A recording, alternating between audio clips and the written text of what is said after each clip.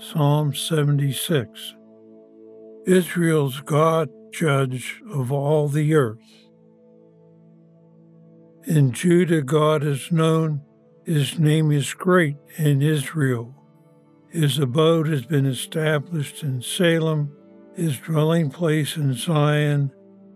There he broke the flashing arrows, the shield, the sword, and the weapons of war. Glorious are you, more majestic than the everlasting mountains. The stout-hearted were stripped of their spoil. They sank into sleep. All the men of war were unable to use their hands. At your rebuke, O God of Jacob, both rider and horse lay stunned. But you are awesome.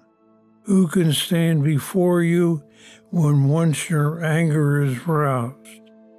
From the heavens you pronounced judgment. The earth feared and was still. When God arose to establish judgment, to save all the oppressed of the earth, surely the wrath of men shall praise you. The residue of wrath you will bind around you.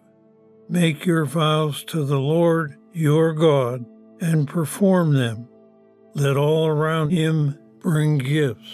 To him who is to be feared, who cuts off the spirit of princes, who is awesome to the kings of the earth.